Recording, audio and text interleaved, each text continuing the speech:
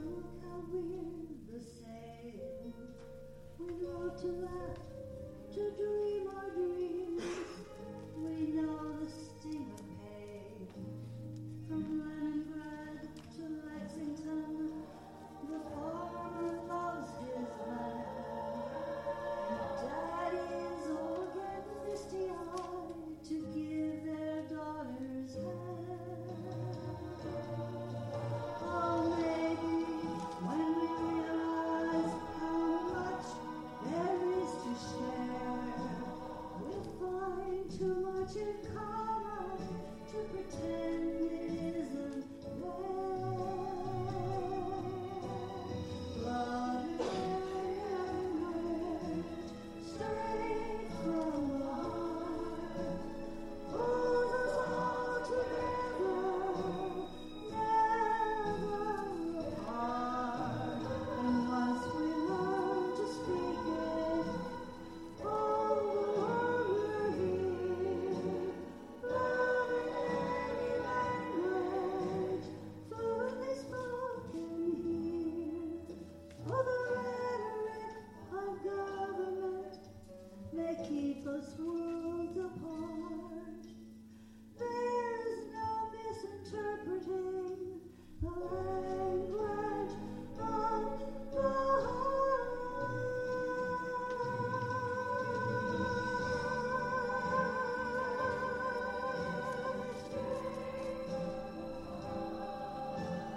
Pulls us all together, never apart. And once we learn to speak it, all the world will hear. Love in any language, fluently spoken here. Love in any language, straight from the heart. Pulls us all together, never apart. And once we learn to speak it, all the world will hear. Love in any language, fluently spoken here. Love in any language, straight from the heart. Pulls us all together, never apart. But once we learn to speak, all the world will hear. Love in any language, fluently spoken here. Love in any language, fluently spoken here. Love in any language, fluently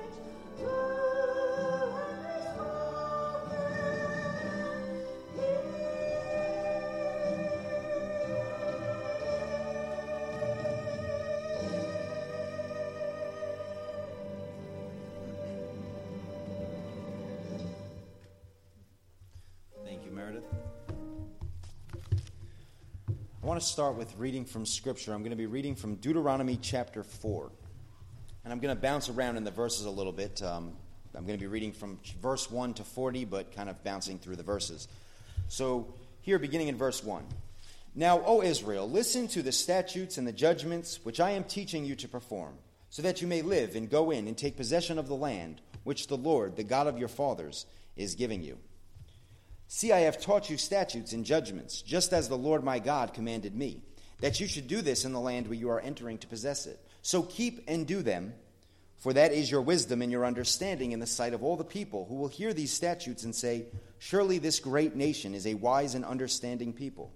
For what great nation is there that has a God so near to it as the Lord our God whenever we call on him? Or what great nation is there that has statutes and judgments as righteous as this whole law which I am setting before you today? Only give heed to yourselves and keep your soul diligently, so that you do not forget the things which your eyes have seen, and they do not depart from your heart all the days of your life, but make them known to your sons and to your grandsons. Remember the day you stood before the Lord at Horeb, when the Lord said to me, assemble the people to me that I may let them hear my words, so that they may learn to fear me all the days they live on earth, and that they may teach their children. Then the Lord spoke to you from the midst of the fire. You heard the sound of words, but you saw no form, only a voice. He declared to you his covenant, which he commanded you to perform, that is the 10 Commandments, and he wrote them on 2 tablets of stone. The Lord commanded me at that time to teach you statutes and judgments, that you might perform them in the land where you are going over to possess it. So watch yourselves that you do not forget the covenant of the Lord your God, which he made with you when you made graven images. Do not make for yourself graven images in the form of anything against that which the Lord has commanded you.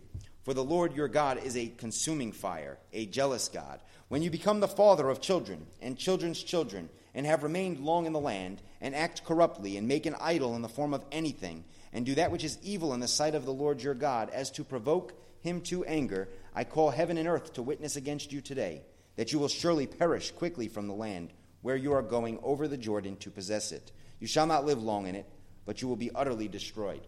The Lord will scatter you among the people, and you will be left low in number, few in number, among the nations where the Lord drives you.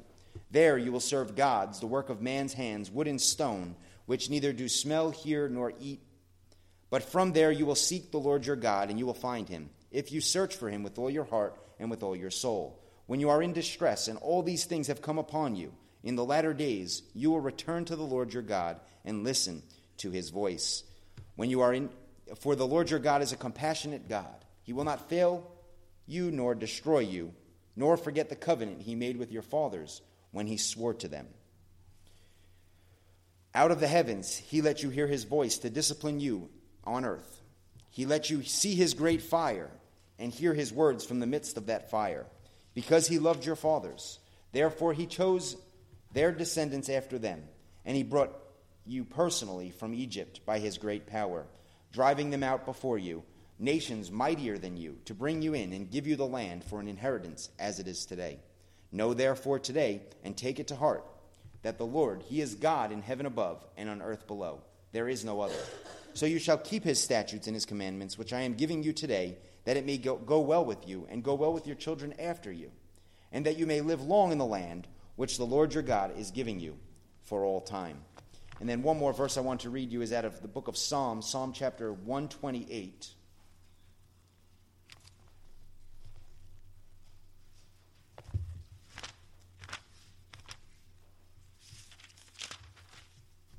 How blessed is everyone who fears the Lord, who walks in his ways. When you shall eat the fruit of your hands, you will be happy, and it will be well with you.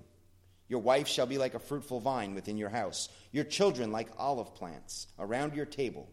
Behold, for thus shall be the man be blessed who fears the Lord. The Lord bless you from Zion, and that you may see the prosperity of Jerusalem all the days of your life. Indeed, you may see your children's children. Peace be upon Israel. So in both of those texts, we read how important it was not only to know the Word of God, but also to listen to it, and also to teach it to future generations. That Israel, all throughout their law, was commanded to teach these things to future generations. That way you may be a blessed people. That way you may prosper in the land the Lord was giving you. Today I'm going to share just a bit, some small details, how I believe we can find some godly influence in our family lives, just as Israel was commanded to find the godly influence in their family. For the past couple weeks, we've been going through a sermon series I have titled Life Together, borrowing a phrase from the thoughts of Dietrich Bonhoeffer and his book by that name. The goal of this sermon series, Life Together, has been to help us find godly influence in different relationship contexts, be that church life, family life, dating and marriage, friendships, and we'll go back to church life and see how that all has to do with it all together. Church life should be leaking into all the facets of your outside of church life, if we'll call it that. So I opened this series sharing details on how our life together as Christians should never be taken for granted. There is and should be an intention and expectation in all that we do. When we come together, there's an intention and there's an expectation. Prayerfully, you're married. There's an intention, there's an expectation.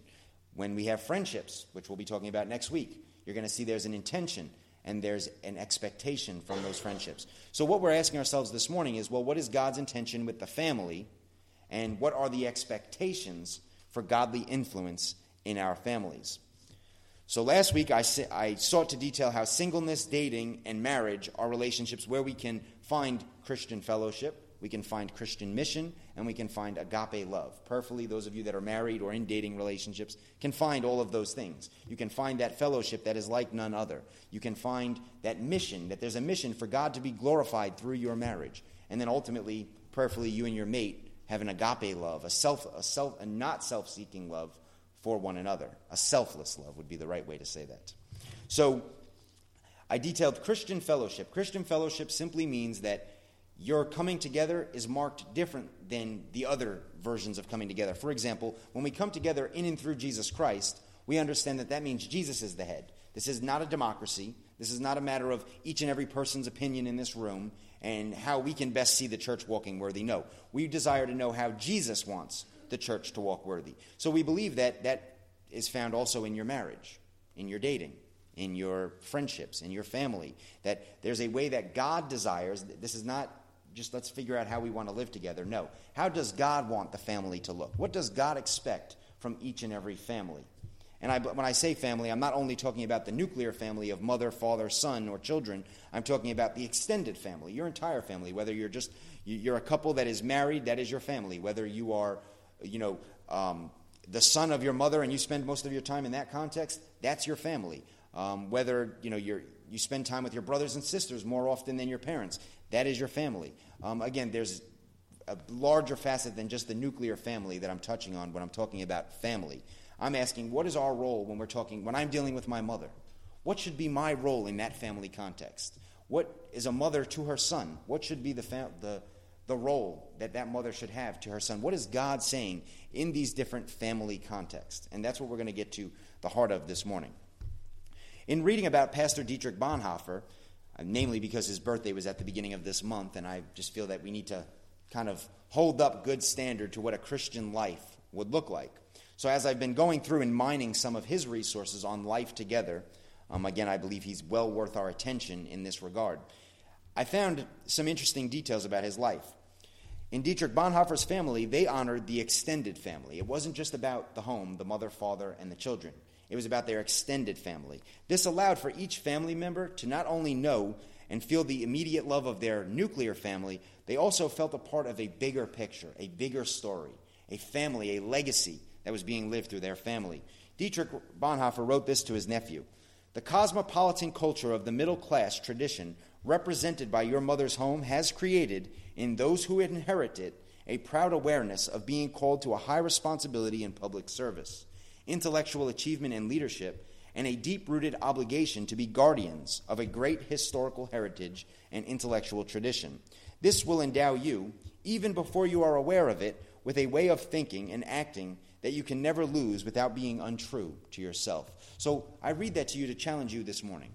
When you look at your family story, when you look at the picture of where you are in your family, what is the legacy that you're leading? Or if you find yourself as a leader within your family, maybe somebody that other people are kind of following after, maybe you might ask yourself, what legacy am I leading? Those that come after me, my children, or my mother, or my father, or whoever looks at my life, what would they say my influence in this family is? What are you instigating in your family context? And that's what I want to challenge us with this morning, because I believe, very simply, that God creates families to influence each other. You might say, and actually many people have said this before, that the family is the first seminary for a believer. The family is where you're going to learn true belief. And if you're a husband and wife that are married and you spend most of your time in that family context, how are you encouraging each other? What's the legacy of your marriage? What's the legacy of your home life? What does it look like? What are you encouraging in one another? And I believe there's a challenge for each and every one of us in this room to figure out, where do I stand in my family context? When people look at my family, what are they saying my influence in that family is? That's what I want to challenge us with this morning. When we talk about family, again, I'm not talking about the nuclear family. I just want to make that very clear. Bethge, Dietrich Bonhoeffer's closest friend, made the comment that the rich world of Dietrich Bonhoeffer's ancestors, his family, set the standard for his life. It gave him a certainty of judgment and manner that could not be acquired in one single generation. You see, your family tells a story, an ancestral story, pretty much what you're reading here about Israel, their ancestral story. your family tells a story as well. And what's important for us is to understand, in the midst of my family's story, am I telling the Christian story? When my family looks at my influence, do they say, Mike is the Christian in our family that is leading us to understand the things of the Lord? Or, for example, to borrow our Sunday school message that we're learning, would your family say that you are one of the wise people in the midst of the family, one of the wise counselors that are there to give your family some wisdom in regards to the things of God? Again, we need to be thinking about this, because if the family is the original seminary, the first seminary of a believer, then we want to have that seminary being done in order. We want to make sure we're truly producing the things of God in our family. Allowing a family legacy to lead us is important. Carl and Paula, Bonhoeffer's parents, would have never dreamed of neglecting to model and teach basic values to their children. Many parents today are hesitant. You hear this in our culture today. They are hesitant to impose their values, their religious beliefs, their understandings of life on their children, because they don't want to force them to be religious. All the while, what that does on the other side is it leads your children to wander aimlessly through life, not knowing what the direction is, what's the cause, what's the goal of my life. In Bonhoeffer's family, there were basic values that were simply a part of the way the family operated. You had to have integrity. You had to have clarity of thought. One of the things I admire about Bonhoeffer's father is that at the kitchen table, they wouldn't just mumble trite things. They wouldn't just say things without thinking. Their table talk was full of thinking and then responding. Thinking about what you're going to say and making sure that your words are filled with thought, that they're not just you just mumbling things and throwing them out. Control your tongue, as the book of James encourages us. So what Bonhoeffer's dad would tell him is don't speak before thinking about what you're going to say. They also had kindness. Dietrich Bonhoeffer's mother nurtured kindness in their family, creativity, most of all faith and imagination. A home where they regarded mistakes as more forgivable than boredom. And dishonesty and fibbing were severely punished in comparison to broken windows and torn clothes hardly counted. Again, catch that. They said that mistakes are more forgivable than boredom. If you were bored in Dietrich Bonhoeffer's home, I imagine his dad, being a teacher of psychiatry, would come around and say, well, there's plenty of things to learn. There's no need to be bored. There's so much out there to understand and learn and think about in our world. So you shouldn't be just sitting there wasting your time. He would encourage him to fill his time with things of value, things of substance. And then dishonesty and fibbing were severely punished. Severely punished. However, broken windows and torn clothes, they let those go. Those things weren't that important. What are the important things in your home? What are the true standards, the values of your family life? From his mother, Dietrich learned that a faith was deep, personal, and foundational to all of life. The Lutheran Church played little role in Bonhoeffer's upbringing. It was almost completely irrelevant in Germany, aside from the religious ceremonies of infant baptism and confirmation. The distinction between faith and church must have contributed to Bonhoeffer's later idea of a religionless Christianity, that it should have a substance. It shouldn't just be about religious ceremonies and details. No, there needed to be substance in the Christian church. From his father, he learned the value of having deep integrity rather than passing on thoughtless with familiar cliches. Most of Dietrich's later ideas, still shocking to readers today, result from his strong commitment to speaking truth that comes from his father. Also, his father would tell him to forsake tradition. So much of Dietrich Bonhoeffer's reading of Scripture and being undimmed by church tradition comes from his father's wisdom. I don't believe it would come as a surprise to any of us that in our culture today, we seem to have lost the art of godly families. The other day, while sitting in my car, in our community right here, good old Blue Point, I had the opportunity of listening to a woman get cursed out by her children for over a half hour. Just sitting there listening in my car, saying, wow, that's godly families for you. That's what we're raising up, a generation of a 7-year-old and a 10-year-old. Couldn't have been no older than that, saying words that I don't even say in my worst moments. So you would imagine I began to say, wow, I need to have a message for this week if I'm going to be preaching about family. Again, you could go on YouTube. You could actually watch YouTube videos of children physically abusing their parents on the internet. This is the stuff that our culture is passing off. These are the things that are acceptable somehow in our culture. And I look at your faces and I see some of you saying, what in the world has happened to our culture? We think that's okay. we might wonder what parents are teaching their children. You look at the world, sometimes you probably meet some kids and you say, do you learn anything at home? You know, what is going on? And then we lament the fact that we send our children to college, right? In our culture, you send your children to college and they come home atheists, knowing more than you in many worldly things, but having no foundation in spiritual things. And then I look at the homes. I say, well, what are we teaching people at home? Is the home a seminary? Are we keeping it that? Where in our homes we're allowing our faith, that what we come here to express as a true body of Christ, are we allowing that to be manifest in our home? That's the goal. I want it to come from here, but I also want it to come from your home into here. You see, there's two things that need to happen. When you leave here, you should be taking the spiritual things that we learn in the Christian community home, but then also you should be blessing us here in the spiritual community with the things that you're doing at home. There should be a vice versa. I'm constantly looking around at the way of the world and wondering how they see this as living life. It's one of my constant conundrums in my mind. I just look at people's lives and I say, that's life? Doing what? What exactly are we doing? What is the purpose of our life? I don't have the ability to simply ignore, what's going on in our culture, the children cursing at their moms, and say, oh, it's a sign of the end times. 2 Timothy 3:2 tells us that. I don't have that privilege. I have to look and I say, no, this isn't a sign of the end times that we can just be okay with because, after all, God said it was going to happen. No. I look and I say, we're doing something wrong. We have not figured out this life together principle. Or what does it mean to have godly families? Have we just said, we'll leave the religious stuff to church and forget about it at home? Sometimes I wonder that. Maybe that's a problem. Maybe we're not really putting our all into creating a study at our home. For example, I think of the Shillings who hold a Bible study at home, allowing the Word to come into their home. Every Thursday you can know that the Bible's there, being talked about, being said, and I imagine all of their family know that. That's the type of things we need in our home. We need to make sure people know that our home is the epicenter of our spirituality, that it's not something I do at church. No, it's something that's alive and well in my home. On the front of your bulletin it says, as for me and my house, we will serve the Lord. Not as for me and my church. We know that. I know that your church will serve the Lord. I'm asking you, what about your home? And that's what we need to be asking the world around us as Christians. What about your home? Don't come to church and try to be spiritual at church. No. You know what? Stay home. Bring the spirituality there.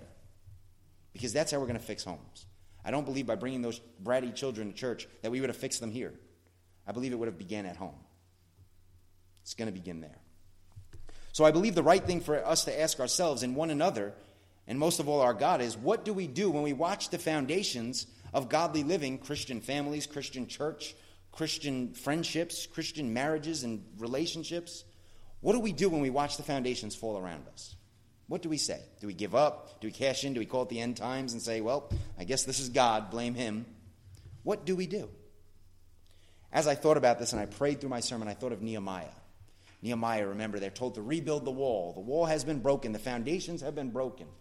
And most of the people around Nehemiah said, that doesn't make much sense to do that. It's impossible. You're not going to be able to do it. And we know that if God's behind you, nothing is impossible. So I look at families today and I listen to my friends and they say, there's no hope. I mean, really, look at the family. I mean, watch the YouTube videos. What do we do? I say, no, if God's behind this, then we can fix families. But it's going to take diligence. It's going to take the same thing they needed in Nehemiah's time. In Nehemiah's time, it said that they had a faith that beyond anything. They said, you know what? I understand that we have a lot of enemies, a lot of people that are going to keep us back from doing it the right way, but we're going to set our mind to the task. We're going to take up our sword. One of the things that really stood out to me was they had their sword in one hand and they had the hammer in the other. In other words, they were willing to do the work to build up godly families, but they also recognized that there was a battle. And there is a battle in our culture. We see it, a culture saying, we know better than the Christian church. We know better than God. My ways are, you have families raising families the way they want to raise their families. Their way is the right way. I'm not going to force religion on my children. I'm not going to force my values on my children. I'm not going to tell my children what to do. Pretty much is what I get out of it. Okay, good. So your children don't know what to do because you're not telling them. Nobody's telling them anything. And you see how foreign that is from the biblical concept. I read you two passages this morning, Deuteronomy chapter 4 and Psalm chapter 128. You see in both of those passages, teach your children. How blessed you are if you teach your children. If you're a godly man and you're teaching your children godly principles, your children are going to look like olive plants. Again, I know that's foreign to our culture, but your children are going to look like olive plants around your table. Again, beauty. purposeful. Your families are going to be led by God. If we're doing these things, if we're building up godly people and we're valuing our lives together. So I say all of that, and I'm going to sum up my message with the important thing that we need to be thinking about is, are we making use of the resources that we have to build up our homes as Christian seminaries, you might say? For example, there's a host of things out there. I might ask all of you, do you do devotions in your home? It's the first thing you need. You want to create a good example for a godly home? Begin doing devotions in your home. Find time, an hour and a half. Just set aside some time to just simply go through devotions. I found this book. John Maxwell has Your Weekly Family Time with God. Literally has 52 different lessons in this book for you to go through with your family with God. I might thank somebody here from the church for putting this in the library. Thank you. I thought this was a valuable book. I read through this and said, wow, this actually has 4 to 5 pages for every day on how you could lead your family through different fellowship exercises, different ways to understand the Word of God, and how you can love one another. Because again, I want to lay those 3 principles before you. Fellowship, mission, agape love. In your family, who's the head of your family? You, your wife, your husband, God.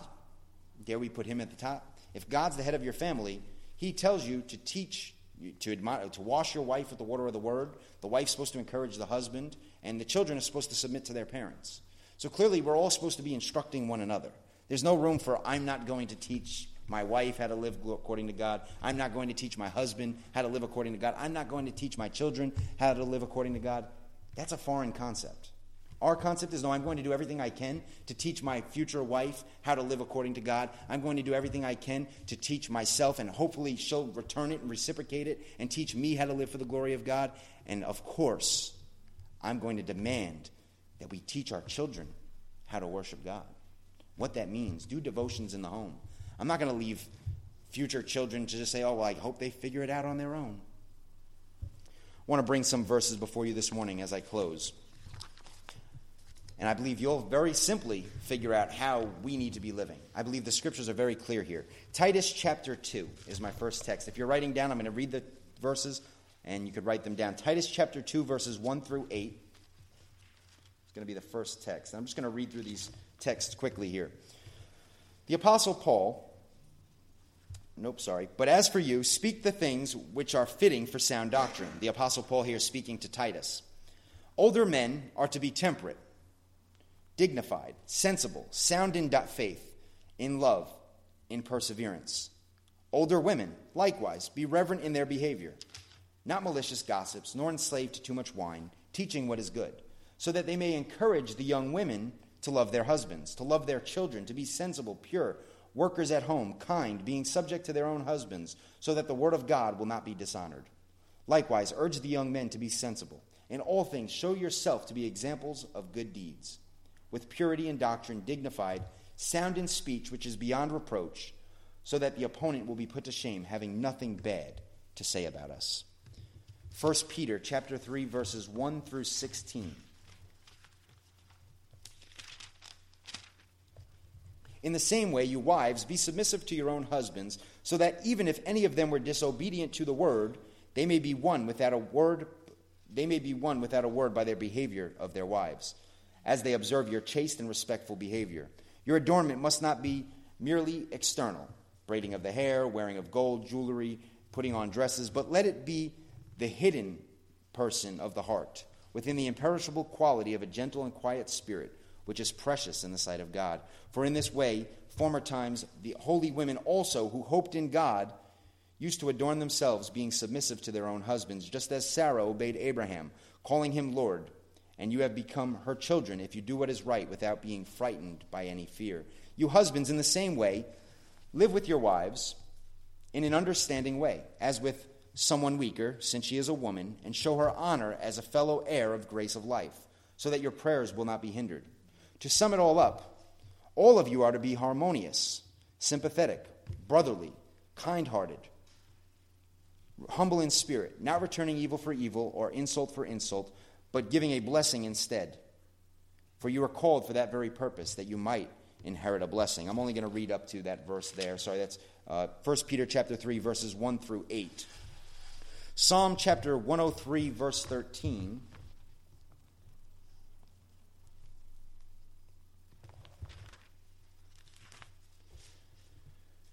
Just as a father has compassion on his children, so the Lord has compassion on those who fear him. I believe that is self-evident. And then two more texts, Ephesians chapter 6, verses 1 through 4. Children, obey your parents in the Lord, for this is right. Honor your father and mother, which is the first commandment with a promise, so that it may be well with you, and that you may live long on the earth. Fathers, do not provoke your children to anger, but bring them up in discipline and instruction of the Lord. And then Colossians chapter 3, verses 18 through 21.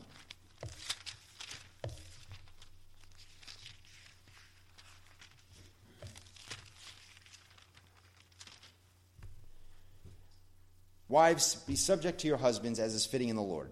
Husbands, love your wives and do not be embittered against them. Children, be obedient to your parents in all things, for this is well-pleasing to the Lord. Fathers, do not exasperate your children, so that they will not lose heart. Slaves, in all things, obey those who are your masters on earth, not external service, as those who merely serve men, but with sincerity of heart, fearing the Lord. Whatever you do, do your work heartily as for the Lord, rather than for men. So I believe the instruction is very clear in all of those passages. We see very clearly that we're all called to teach one another. In this context, the older men are to instruct the younger men. The younger men are to live as examples for the glory of God. The older women are to encourage the younger women. That way the women may live as glory to God. Fathers are to encourage their children. Mothers are to encourage their husbands, or wives are to encourage their husbands.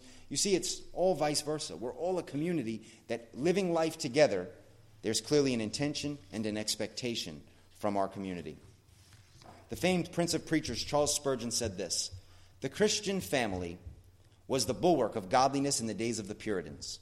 But in these evil times, hundreds of families, so-called Christians, have no family worship, no restraint upon growing sons, and no wholesome instruction or discipline in the home. See how the families of many professors are dressy, as godless as the children of the non-religious. How can we hope to see the kingdom of our Lord advance when his disciples do not teach the principles of God to their own sons and daughters?" So, I want to close with this. We need to find Christian fellowship in our family. We need to make sure that Jesus is the head of our family and that we're doing everything he instructs us to do in a family context. In Christian mission, again, prayerfully your family is displaying the glory of God. That together you can build one another up, the older teaching the younger teaching the younger, and ultimately all together you can become a beautiful building for the glory of God. And then agape love. None of this is going to work. None of it's going to make any sense unless we have a selfless love for one another.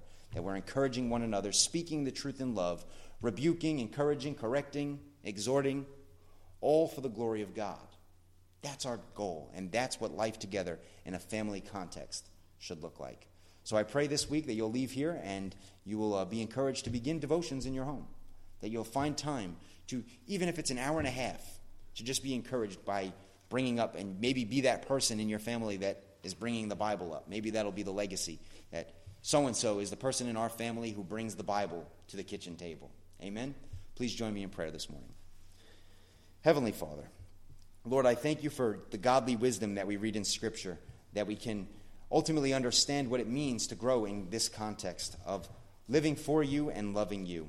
Lord, I thank you that you give us answers, that you do not lead us to wander aimlessly wondering how we should live in our families, but that you give us the wisdom through the Word, that we would study and show ourselves approved by rightly dividing the Word and implementing these things in our lives. So, Lord, we give you the glory, and I pray for each and every one of us that we will truly see the power of this in our homes. So, Lord, we offer up our time for your glory and in worship to you. In Jesus' mighty name, amen. I thank you all for being very patient with my message this morning. I just have two more things to do. I'm going to invite our ushers to come forward. We're going to collect our missionary offering, and then we're going to end with a hymn.